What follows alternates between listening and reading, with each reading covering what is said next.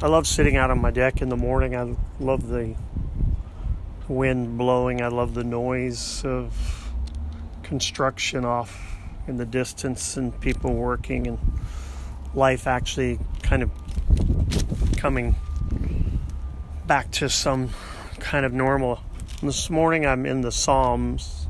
I love the Psalms. They're songs, really.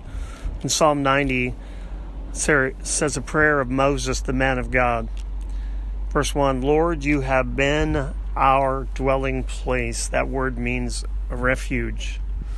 In Psalm 91, verse 2, it says, I will say of the Lord, he is my refuge and my fortress, my God, in whom I trust. Back to Psalm 90. Before the mountains were born, or you brought forth the earth and the world, from everlasting to everlasting, you are God. Before there was anything, there was you. You are the uncreated who creates. Verse 12, it says, teach us to number our days aright, that we may gain a heart of wisdom. We are temporary at best. James 4:14 says, what is your life? It's a mist. It's here. And it's gone. So what do we do with that life?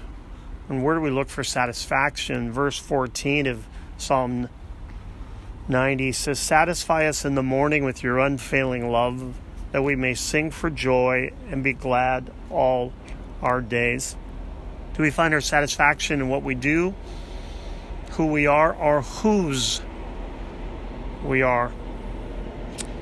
Verse 16, may your deeds be shown to your servants, your splendor to your children. From one generation to the generation, let your deeds be known.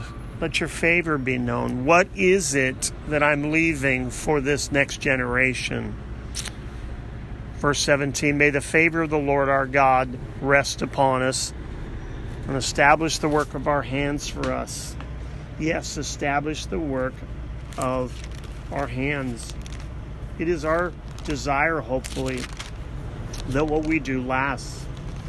What we build will remain, and especially with our lives, what is it that we're leaving behind? I love the noise in the background. I hope you do as well. But what is it that our lives are speaking to our children or to those around us?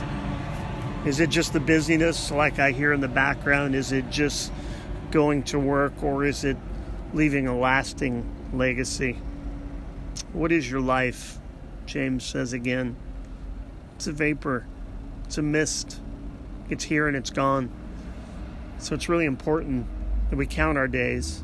And it's really important that we establish our priorities. It's really important that we submit it all to the Lord, for he is our rock and our fortress. Let me pray for you. The Lord bless you and keep you. The Lord make his face shine upon you and be gracious to you. The Lord turn his face towards you and give you peace. God bless you.